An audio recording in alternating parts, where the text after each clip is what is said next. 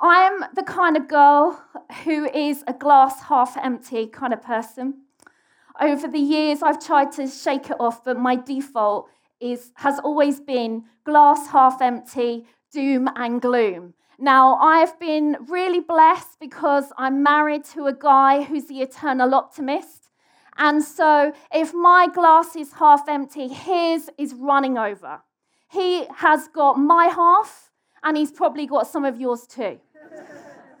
But when it comes to the things of the Spirit, when it comes to the spiritual landscape of our nations, my glass is not half empty. Absolutely not. My glass runs over because I have no problem in seeing and believing and knowing with my spiritual eyes that a change is going to happen. A conversion of the Spirit that will burst forth all across our nations. You know, there is a call on us as a movement to shape and reshape the nation and the nations. That even when the odds are heavily stacked against us, even when our surroundings look bleak and impossible, when things just feel like they're too much, it doesn't change our call. It doesn't change who we are. It doesn't change our mandate. It doesn't stop us. Where instead, we put on our spiritual eyes, our night goggles, if you like, to actually see what is there. Because without them, the darkness can so easily swallow up what is only visible in the spiritual. And you might think that the call on your life is to lead worship, or to be in the band, or play the guitar, or sing, or play the keyboard. But your call is far greater than that. You might not feel it. You might not think it. You might not even currently believe it. But that doesn't change who you are. You see, you are called to be change makers. We were created to be people who bring about change. To be men and women who change our nations. England, Ireland, Scotland, Wales. That is what we've been created to do. And what I believe the Lord is saying to us tonight is see what I'm doing in the spiritual. Be deliberate in looking. Put your spiritual eyes on. Because worship is what's going to crack open hearts. Worship is what is going to light the way in the darkness of lives. You see, if you don't already know, the Lord wants you to know that you are more than the sum of your parts. You are far more than that. The offering that you bring to Him is so much more than you know. So much more. You're not just a worshiper. You're not just a worship leader. You're not just a musician or a songwriter or a singer. You are a gatekeeper for the kingdom. Your gifts, your talents, your passion, it's not just for your local church. It isn't just for our movement, but it's for the nations. It's for the nations. You see, what you bring in worship is for this land. It's for this entire land. And the call that has gone out to us is look up. Expand your horizons. Expand your hearts. Increase your vision. And allow the Spirit of God to rise up. You see, your worship individually, our worship collectively, it's for our nations. And it is as needed as heavy rain after years and years of drought. It is fuel for the fire. It's living water for parched mouths and dried and locked down souls. It's the propeller that opens hearts, locked doors, sealed and guarded entrances. Worship is not only our prize and our jewel, but it's our weapon and our cry over our land. Just as it was for the priests when they stood in the river for Joshua. Just as Moses, as he stretched out his hand to part the sea. Just as Gideon with his men blowing the trumpets, defeating the Midianites. We are called to do the same. As we worship, strongholds break, atmospheres shift, the supernatural things of the Spirit become visible. The worship that we bring, the worship that you carry, it has an exponential effect over lives, over towns, over cities, over the nations.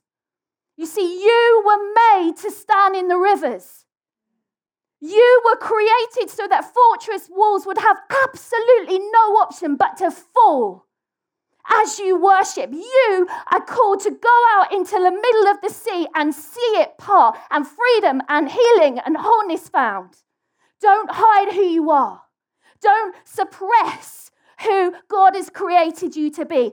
Don't let the passion die within you. Don't water it down. Don't conform who God has made you to be, because worship is your battle cry. It's your weapon for every stronghold, every boundary line, every dark place, and God's put it in you.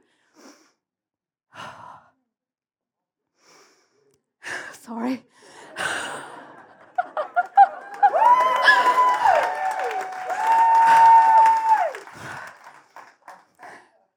You are a channel. You're a conduit. You're a mouthpiece of the Holy Spirit. You are a messenger of Jesus to the world. And through the work of the Holy Spirit who's in you, you bring heaven to earth. And you show earth a taste of heaven. You see, you are the gatekeepers that fling wide heaven's gates and invite a dying nation to come. Come taste. Come see. Come and experience this. You are the gatekeepers who usher in the presence and the power of the Spirit of God. You are the gatekeepers who fight the powers of darkness, the principalities of the air. You are the gatekeepers for the kingdom. And tonight, I want us to look at another gatekeeper. A man that in the midst of a desolate landscape, when a whole nation had rebelled and turned their back on God, this man, he shows against all the odds, when everything is stacked against him, the incredible power of our living God. Because he could see what no one else could see. Elijah, the prophet, he was a gatekeeper. He was a conduit of a person that brought a tiny bit of heaven to earth. You see, he knew what he was made for. And he stood in obedience to the call of God that was on his life. And because he stood in that calling, he was prepared to do and say and go whatever the Lord asked of him. You see, he made himself readily available, and because he did, the Lord, he used him as a mouthpiece to the nation. And so we are going to read together, we're going to dip in and out of 1 Kings tonight, and we are going to read together. We're going to start 1 Kings chapter 17, and we are going to read verse 1. I'll read it out, but if you have a Bible, why don't you swipe to it? Or even if you... I'm probably the only one with a hard copy. Oh, no, there's people with that's good. I always feel really old in my church because I'm like the only one. Okay, brilliant. Now Elijah, the Tishbite, from Tishbe in Gilead, said to Ahab, "As the Lord, the God of Israel lives, whom I serve, there will be neither dew nor rain in the next few years, except at my word." So at this crucial time of Judah and Israel, suddenly Elijah, he appears on the scene. And Elijah is confronting Ahab. Now, Ahab is a very powerful king. And he's probably one of the worst rulers that Israel has ever had. And he's married to this woman called Jezebel, and she is just as evil. And she's got a particular hatred for God's people. She absolutely hates God's people, and she wants to stamp out the worship of God. And because Ahab, he's married to this pagan woman, he has devoted himself to the worship of these false gods. And he worshipped this god called Baal. And he built a temple in honor of this god. And ironically, King David, he rid the land of these false gods and idols, only to find Ahab is resurrected them on a much larger scale than ever before. You see, Ahab was a man who abused his responsibility as Israel's king, and he led God's people into idolatry. And it says in 1 Kings chapter 16, verse 30, Ahab, who did more evil in the eyes of the Lord than any of those before him. That's a pretty atrocious sentence, isn't it? You see, those who worship Baal, they believed that he was a god that brought about the rains and he brought about bountiful harvests. And here's Elijah, and he's walking into this presence of this Baal worshipping king, and he's declaring, as the Lord, the God of Israel lives, whom I serve, there will be neither dew nor rain in the next few years except at my word. Now, just imagine Ahab for a moment. You know, he's going about his business, and then suddenly in walks this obscure prophet in his face, making this extreme declaration. And as he's making it, I like to picture things. I've got quite a vivid imagination. And I like to picture kind of Ahab going, as Elijah's speaking to him, like, well, I've got a huge military defense, and, you know I'm going to be protected. What? Drought? You said drought? Oh, well, my army would be rendered absolutely useless against the drought. They would be no good whatsoever. Let's pick up the story again. From verse 2 onwards, it says this. Then the word of the Lord came to Elijah. Leave here, turn eastward and hide in the Kerith ravine, east of the Jordan. You will drink from the brook, and I've instructed the ravens to supply you with food there. So he did what the Lord had told him. He went to the Kerith ravine, east of the Jordan, and stayed there.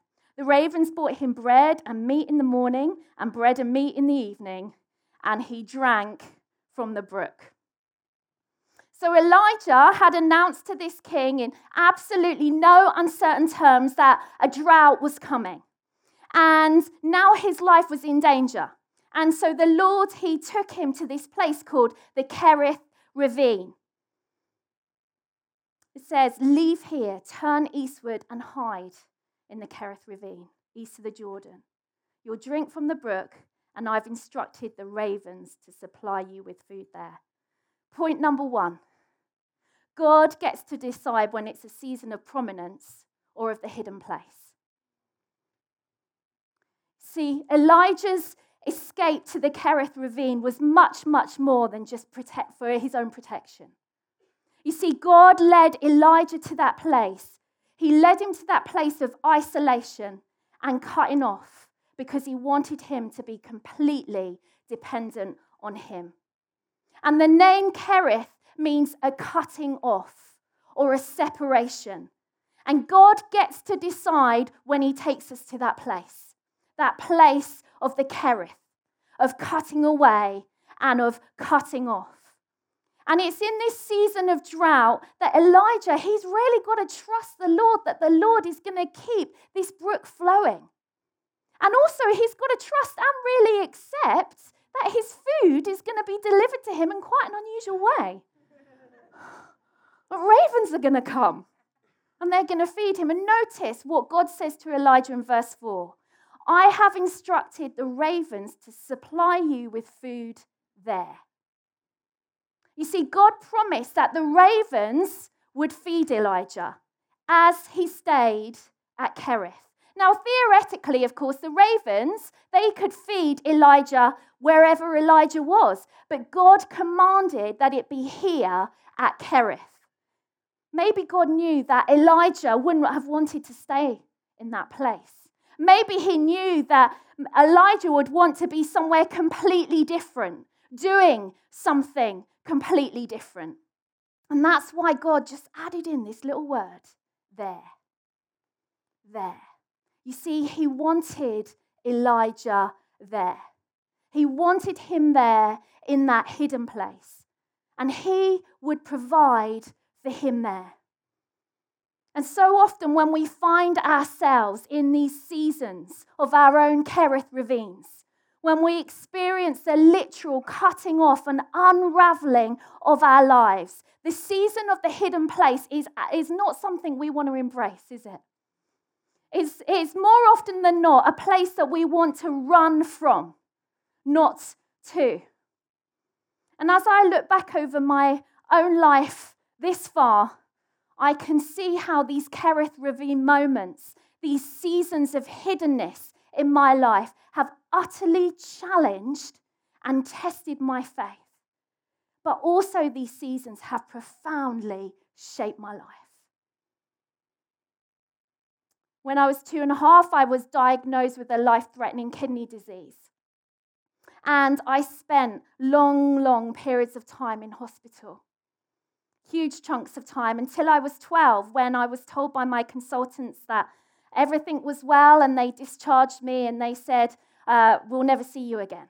You're fine. And then when I was 15.5, I was in the middle of taking my mock GCSEs and I relapsed. And because of the condition, my illness, I was on steroids and I retained an awful lot of water. In fact, I retained 3 times my body weight in water. And so you couldn't see the bridge of my nose. I was so puffy. And my teenage friends, they didn't know what to do. They couldn't cope. And so they just stopped turning up. They stopped coming round. And I was left in this place of complete isolation and devastation. I was physically and emotionally in a terrible place. To being newly married and then being diagnosed with having acute depression. And I had horrendous suicidal thoughts. And throughout these incredibly painful seasons of my life, bit by bit and little by little, the Lord, He started to reveal Himself to me. He started to show me from a wee girl to a broken teenager to a deeply depressed woman that He was always with me. He was always with me. You see, He never left me. He never walked away from me. He provided for me there in that place. In the hospital rooms, time and time again, He would bring me back from the brink. Through the pain of isolation and loss, the Lord said to me, there are areas in your life I want. Hand them to me. And I was able to give Him my pain and my desolation. And He came into that and He brought healing and wholeness to me. To being at the bottom of a really large, slimy pit. My pit of depression. And I saw the old me walking around on top, going about her daily business. And I remember thinking, I wonder how I'm ever going to get out of this pit and be that girl again. And then Jesus came. He came and He got down into that awful, awful pit with me. He met me where I was. And bit by bit, He helped me to climb out of that pit. And I remember He gave me a picture. And it was a picture of Jesus standing next to me in the pit. And then Jesus, He bent down like that. And I realized He was bending down so I could stand on His back.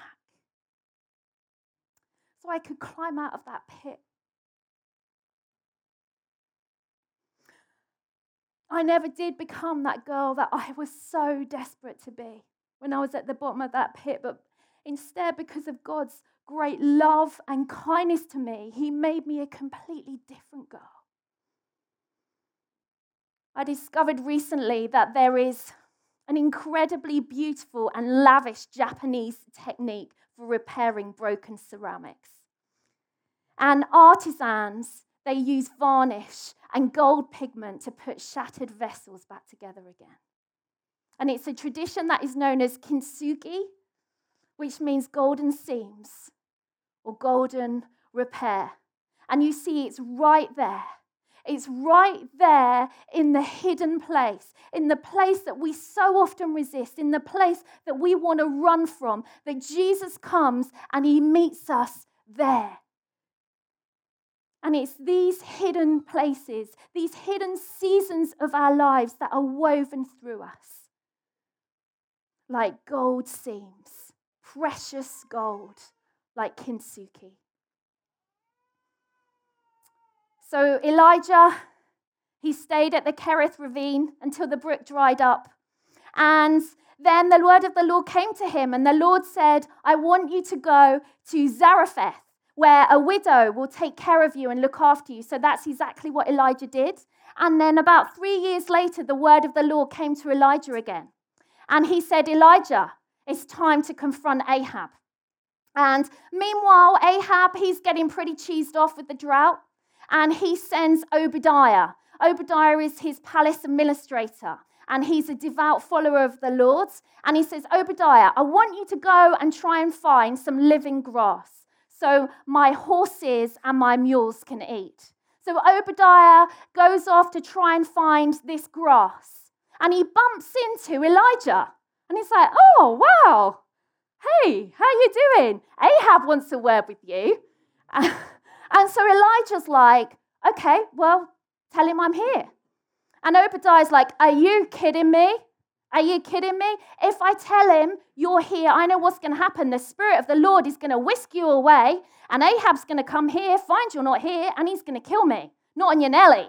And Elijah says, no, I promise you, I'm going to stay put. So Obadiah goes off, and he finds Ahab. And Ahab comes running to him. And Ahab says to him, so you're the one that's been making all this trouble around here, are you? And Elijah's like, no, you're the troublemaker. You are the one. You forgot about God's commandments. You completely rejected God and you started worshipping Baal. You are the fool. So we're going to pick up the story and we're in chapter 18 now, verse 19.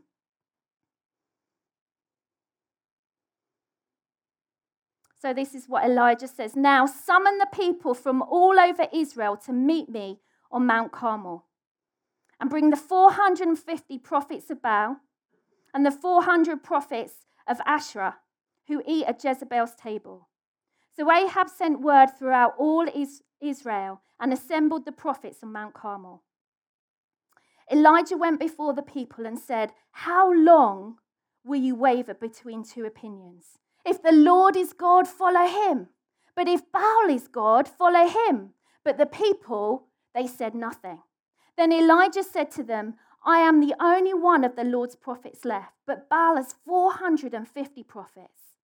Get 2 bulls for us. Let Baal's prophets choose one for themselves, and let them cut it into pieces and put it on the wood, but not set fire to it. I will prepare the other bull and put it on the wood, but not set fire to it. Then you call on the name of your God, and I'll call on the name of the Lord. The God who answers by fire, he is God. Then the people said, what you say is good. Elijah said to the prophets of Baal, choose one of the bulls and prepare it first, since there are so many of you. Call on the name of your God, but do not light the fire. So they took the bull that was given to them and they prepared it. Then they called on the name of Baal from morning till noon. Baal, answer us, they shouted, but there was no response. No one answered, and they danced around the altar they had made. At noon, Elijah began to taunt them. Shout louder, he said. Surely he is a god. Perhaps he's deep in thought, or busy, or traveling. Maybe he's sleeping and must be awakened. So they shouted louder and they slashed themselves with swords and spears as there was their custom until their blood flowed. Midday passed and they continued their frantic prophesying until the time for the evening sacrifice. But there was no response. No one answered. No one paid attention. And so we see that Elijah, he gives the prophets of Baal every potential advantage. He says, well, look, you pick the bulls. You pick which one you want to sacrifice and you choose which one I should sacrifice. You know, Baal, he is the God of the Lord and he's the God of Lord and Lord of the weather and the lightning, of the sky, of fire. So if Baal was real, then he would have absolutely no problem sending fire from heaven. Yet all that praying, all that shouting, all that dancing, it made absolutely no difference because it was directed to the wrong God, not to the real one. Verse 29, midday passed and they continued their frantic prophesying until the time for the evening sacrifice. But there was no response, no one answered, no one paid attention. And now it's Elijah's turn. So, verse 30. Then Elijah said to all the people, "Come here to me." They came to him, and he repaired the altar of the Lord, which had been torn down. Elijah took 12 stones, one for each of the tribes descended from Jacob, to whom the word of the Lord had come, saying, "Your name shall be Israel." With the stones he built an altar in the name of the Lord, and he dug a trench round it, large enough to hold 2 seahs of seed.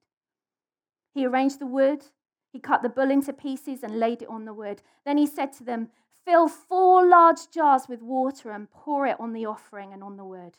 "Do it again," he said. And they did it again. "Do it a 3rd time," he ordered, and they did it a 3rd time.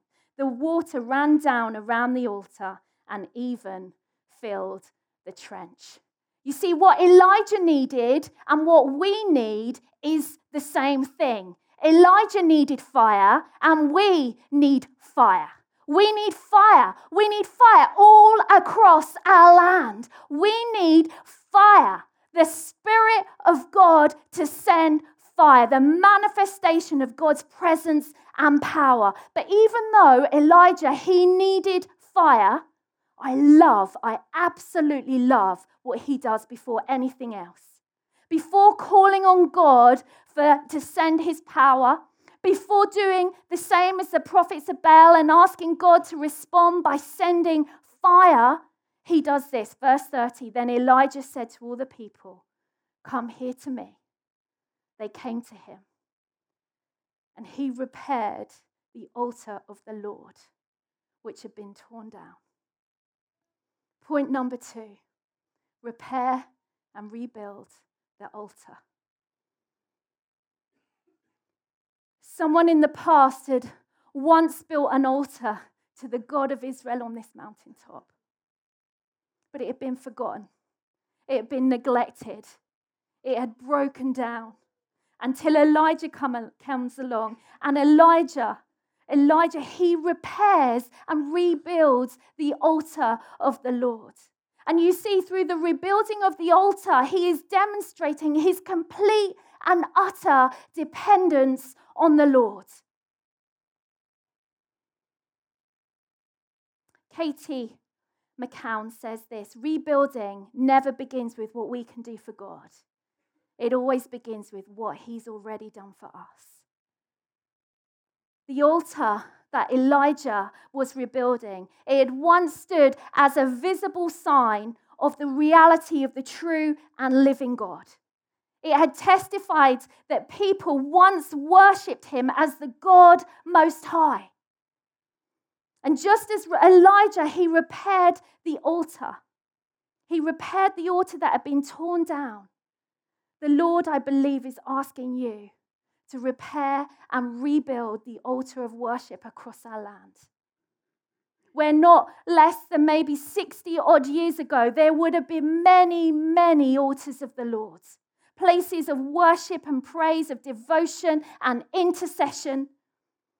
All across our land, from Cornwall to Scotland, from Wales to Ireland. So many of them have been torn down. So many of them have been neglected in favor of worshipping false gods and idols, like the god of self, or the god of desire, of religion, of money, of career, of recreation. And just as Elijah, just as he stood on that mountaintop, completely surrounded by opposition, he was rebuilding the altar of the Lord. And I believe that the Lord is calling us to do the same.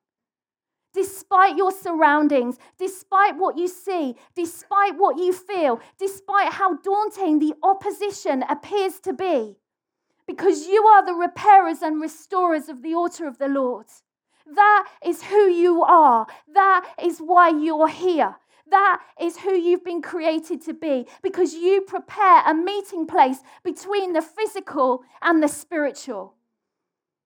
You have been given an incredibly beautiful, life-transforming gift of being able to walk people into the very, very presence of the kingdom, of the throne room of Jesus Christ. Repair the altar of your schools. Repair the altar in your workplaces, in your towns, in your cities, in the dark places, in the places that have been long forgotten. And as you make a way, as you make him known, as you lift him up and glorify him, we see through Elijah that incredible and beautiful and powerful things happen. Verse 32, with the stones he built an altar in the name of the Lord, and he dug a trench round it, large enough to hold 2 seahs of seed. He arranged the wood, he cut the bull into pieces, he laid it on the wood. Then he said to them, fill 4 large jars with water and pour it on the offering and on the wood. Do it again, he said, and they did it again. Do it a 3rd time, he ordered, and they did it a 3rd time. And the water, it ran down around the altar and even filled the trench. You see, Elijah, he had completely stacked the cards against himself by soaking the sacrifice and the wood in all this water. They're in the middle of a 3-year drought, people. Like, crazy. It's crazy. And here is Elijah, and he's emptying jar after jar after jar of water all over the sacrifice, all over the wood. Not once, not twice, but 3 times these buckets of water he poured out over the altar. It's pretty crazy if you think about it. And actually, to the people around him, it makes absolutely no sense whatsoever. But do you know what? Elijah, he is full of faith. He is full of faith. He is prepared to pour 4 whole precious and highly valuable jars of water 3 times over and over and over again, so that he can display the power of God to all who are watching. Point number 3, pour yourself out again.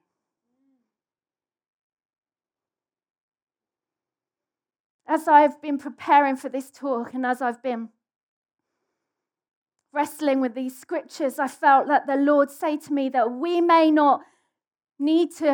don't have to soak any wood in water or ball pieces in water.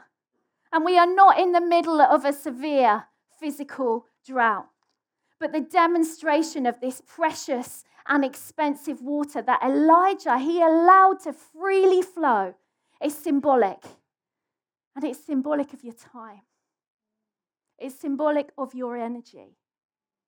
It's symbolic of your investment. The pouring out of the water was symbolic. And it's symbolic for all the times that you have sacrificed, all the times that you have poured yourself out, all the times that you have given in order to serve the Lord over and over and over again. It's symbolic of all the times, the week after weeks, and the months after months, and the years after years, that you have in faith, you have poured yourself out, your time, your resources, your gifting, through the good times, through the bad times, and through the positively painful times. Friends, this is not waste. This is not foolishness. It is sacrifice. It is beautiful. It is trust. It is obedience. It is commitment. This is you pouring yourself out onto your King and onto your Lord. And you know what he says? He says, I love it. I love it. I love it. And you know what he also says? Do it again.